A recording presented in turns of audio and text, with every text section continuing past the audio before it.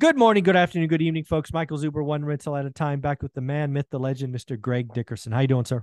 Doing great, Michael. Good to see you. I need to apologize to everybody. I'm dealing with COVID, so my voice is kind of in and out. So bear with me. There you go. You're doing great. Thank you for being here.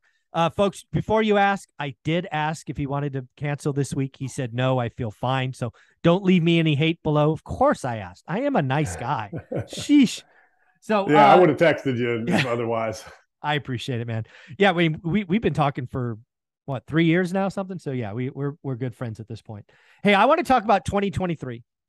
I actually now believe 2023 may go down is the worst global economic year of my adult life, which is saying something, right? The Great Recession, the dot-com crash, 9/11. I think 2023 is going to be a global recession. I think we've had two in the last 100 years. I think this will be the third. And instead of focusing on the negative, I want to flip the script because you and I have always said, and I know we both believe, wealth is created in a recession. So I think there will be some amazing opportunities next year. And I wanted to ask you, where would you be looking, right? If there is a global recession, where would Greg Dickerson be kicking over rocks looking for opportunity? Yeah, there's a lot going on. And from a global standpoint, energy is a big problem, especially in Europe. And it's all over the headlines there where businesses, the news and headlines are making choices of how they're going to stay open and, if they're going to close half the day permanently. So it's at a point now in Europe where businesses actually cannot continue to operate with energy prices where they are.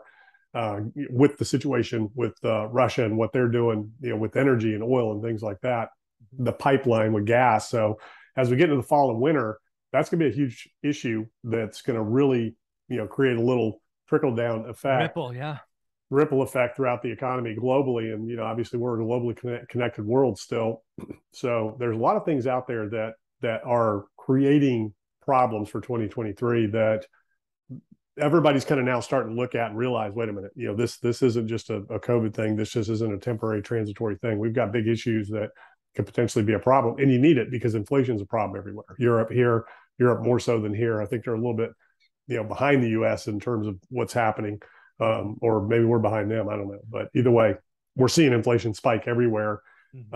That's not coming down anytime soon. So that's going to affect, everything. People are going to pull back on their spending. Costs are up, so things are going up, which people can consume less. So that kind of just feeds on itself, right? So where are your opportunities going to be? Obviously, there'll be opportunities to come in and take over companies and businesses that need talent, need capital, need things like that. There already are a lot of businesses closing and continuing to close. So there'll be some locations that you can step into and take over easily. Real estate, obviously, in some areas, some types of assets are coming under pressure, and there'll be opportunities to step into those and take those over. And then you have the markets, which are resetting and repricing. Your big generational opportunities in the market are coming. Once we get through inflation, we get through recessionary, where's it going, how deep, how long, how far, when the Fed, central banks around the world are done doing their thing, there's going to be some real generational opportunities in the markets. We're not there yet, but it's coming. Yeah.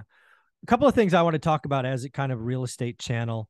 We've talked about them kind of in passing. I think we mentioned it very quickly in the last video. One of the opportunities I think is out there, again, selfishly, kind of micro, we're talking macro global recession, but micro, Olivia and I think there's a good chance we buy the biggest building we've ever owned. And it's because of the lunacy in the bridge, short-term bridge, 1 year IO, bad assumption, multifamily. I mean, it may be too soon, but 2023, 2024, there are going to be some loans resetting, higher cap rates, higher rates, bad assumptions. Some people are going to have to get out. Is that an area that is ripe for looking at, you think? Yeah, absolutely. And those are some deals where you could step in just with a balance sheet on those Yeah, types of things and just kind of take them over and stabilize it. You have to obviously get approved by the lender and things like sure. that, but there'll be deals you can walk into with no money and just kind of take them over. There'll be some sellers that are going to want to get out of deals because as these things reverberate through the economy, tenants will be under pressure. With energy prices, with other inflationary concerns, so people are moving because rent's too high. People are stopping paying, and especially in other countries like China. I mean, you saw the Yeah, I whole saw that. Crazy. mortgage boycott there.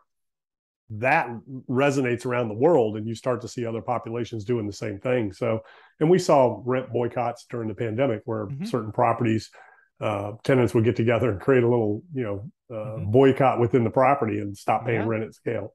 So, Yeah. so yeah, that creates opportunities. And like I said, sometimes it's just, capital that, you need a little bit of capital to step in. Sometimes it's a balance sheet, sometimes just intellectual capital where you can walk in and just understand how to navigate this environment and be creative and, take things over and move forward from there. So a Yeah. lot of And again, different opportunities. yeah. And again, Olivia and I have done this before. We've worked directly with banks, taken over properties. We took over properties. We got reduced interest rates, zero down. We did have to escrow some money, but again, we had to repair the building anyway, so it wasn't no harm, no foul. But yeah, I think those opportunities coming, and I think they're going to be again. I'm trying to speak it into existence. I think Olivia and I will buy our biggest building in the next 24, 27, 28 months. That's one. Another Yeah. area Yeah. that I think is very interesting to think about is Airbnb. I think Airbnb had a very good 2-year run. I think it was taught as the easy button. Again, it's nothing I've ever done, so this is just all speculation. But I think there are some kind of Airbnb markets, second home markets, where prices got stupid. And I think Airbnb rates are going down. And I know Airbnb is being attacked, like San Diego's come after it, Honolulu's come after it, Atlanta's come after it. So I think there may be some tertiary markets where people have overpaid for Airbnbs that, hey, if you ever wanted a second home, I think you're about to get a big discount. What do you think? In some areas, yeah, Yeah, like you some said, there's areas. certain cities that are coming after it. Those other areas that's what it's been. That's all it's been. Like Mm, where I started on the Outer Banks, we saw those prices get nuts, but it was all in relation to the interest rates, and we're seeing it start to correct now. Prices are changing, inventory starting to build, but it's still an area with high demand, and the stuff is still selling at stupid prices. Some of the stuff that I've seen, but it all depends on the market. There's still going to be a demand for that. People are going to take that vacation. What we've seen shift in that rental market is more last minute stuff. It used to be people would book well in advance, years in advance, months in advance, that kind of thing.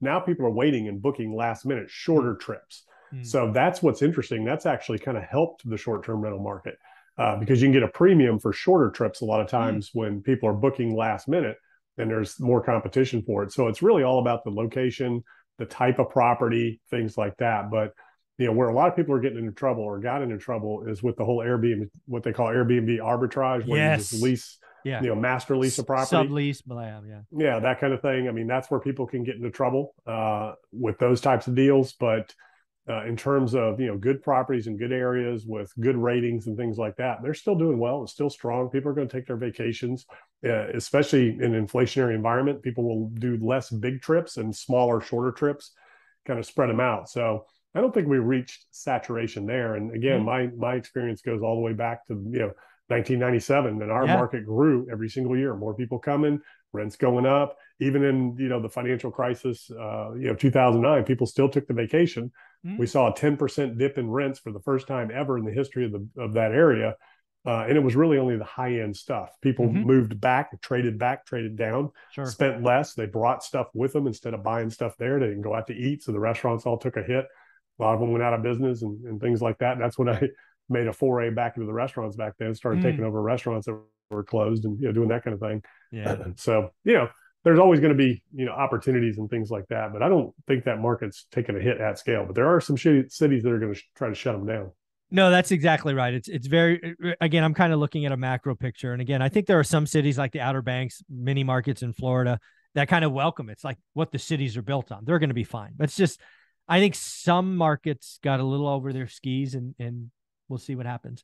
And then the last one you talked about, you just mentioned, there's going to be tremendous opportunities to take over businesses. You talked about restaurants and doing that before. I think there's a lot of that coming down the pipe. And again, as you've told us repeatedly, some of the best deals you've ever negotiated on seller financing weren't for real estate. It was for a business. And maybe the business had real estate, but some of those deals coming down the pipeline are going to be amazing, I think. Yeah, absolutely. I mean, that's some of the best times is, during contractionary times, just because, a lot of people just don't know how to navigate that environment and can't or don't Mm-hmm. want to. Mm-hmm. So, some businesses, there's just no back end buyer. The only way they can get a buyer for it's to owner finance. And that's kind of always the way it's always been. Real estate's, a lot of it's been the same way. I mean, there's some sellers that don't want to sell. They don't want to chuck the money. They want long-term income. Mm-hmm. And, I was talking to somebody the other day that just did a deal with a note that was, had built in, no matter what happened with the property, they wanted their payments, and it was over like a 30 or 40-year period of fixed payments. They're like, look, Sure. you can sell this property, but we want payments. We don't ever want to be paid out Yeah. in We're not full. being cashed out. Yeah. Yeah. So how do you Yeah. do that? You say, well, hey, look, I've got this deal here where you can make payments for 30 years. I'll give it to you for 100 grand. Right. So I transfer you the property, you pay me 100 grand, you still make the payments. There you go. Yeah, exactly. Exactly. Um, I just had another right. Oh, the other thing that I think is going on right now, again, I have some flippers that come on my channel. All of them to a T have done a couple of things. First, they've all started focusing below the median. I think flipping to FHA and VA buyers below the median will still work. I think the $1 million luxury flip, HD TV flip, is going to hurt a lot of people. I think it's still safe below the median, but want to get your opinion. Yeah, again, it's still market specific. So there's going to be markets where you're going to be able to get what you can get because it is what it is. But generally, yeah, you see the high end take a hit first, and you see resort markets take a hit first. And obviously, like we've been talking about, the builders, they were really the first ones. Yeah. But you'll see the other ones right behind it, just like the luxury goods market. Yeah. You're seeing that take a hit. You're going to start seeing fancy sport cars, exotic cars for sale for cheap, Rolexes, it's coming. all that. Oh, it's already happening, Yeah. so people are already out there liquidating. So that's what happens in contractionary times and recessionary times. And same thing happened in 08, 09. Everybody was selling their Ferrari and Lambo and, Rolexes and, their second homes and third homes and fourth homes. That's what happens. So the last thing to talk about, again, I've never done this, but again, I could see it coming. We now have strong dollar. I think the dollar gets stronger. The dollar actually, the euro's now at it broke 99 cents. It was trading, kind of 1-to-1 for a while. It now is 98 point something. So it's even getting the dollar stronger, euro weaker, which makes sense. But if you have an appetite to buy European real estate, or frankly, even European business, European assets, or travel, yeah, the travel, absolutely. The dollar is going a long way. We actually have some friends coming in from Japan, which is obviously the other story. The Japan yen is really weak. It's like, God damn, this currency is crazy. But yeah, if you have strong dollars and an appetite for foreign investment, I think there will be some very interesting deals done in the next couple of years. Yeah, it's really interesting, and we're already, we're well above 2008 and 9 levels. Oh, and, yeah. Headed back to that potential. A lot of people have a 120 target on the dollar, and it's at 109 right now. So it's going. As the dollar increases, that puts pressure on risk assets, and especially cryptocurrencies, Bitcoin and gold and things like that. The dollar really affects those. Yeah, I know you watch Bitcoin a lot. I haven't asked you this in a long time. Do you think Bitcoin holds the 19-20,000, or do you think it's got to test sub 10? Just curious. Well, I don't know about 10 right now. The level I'm watching is at 17. That 17.5 that was the recent low. Okay. As long as it holds that, it's going to continue to hold. But I think, given the environment right now, if we get another strong inflation report and the Fed raises 75 basis points, I think it's going to take its next leg down, which is about that 15.5 mark. So I think that's next up, that 14.5, 15.5 right now. It's been trading in that 18.9 to 20, 21,000 range. Yeah. And it's held well so far, but I think, pressure is getting to it. And I think it's going to reach that next level in the 14.5 to 16.5 range and just kind of trading there for a while. But there's a lot of technical confluence for that 10,000 level.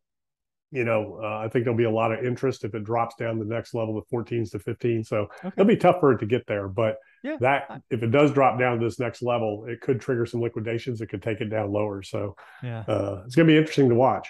Very cool. Well, do me a favor. You have an amazing YouTube channel. You do focus on cryptocurrencies and a lot of other things that I don't. Where can people find you? Yeah, gregdickerson.com. That's where all my info is. Go check it out. Thank you very much.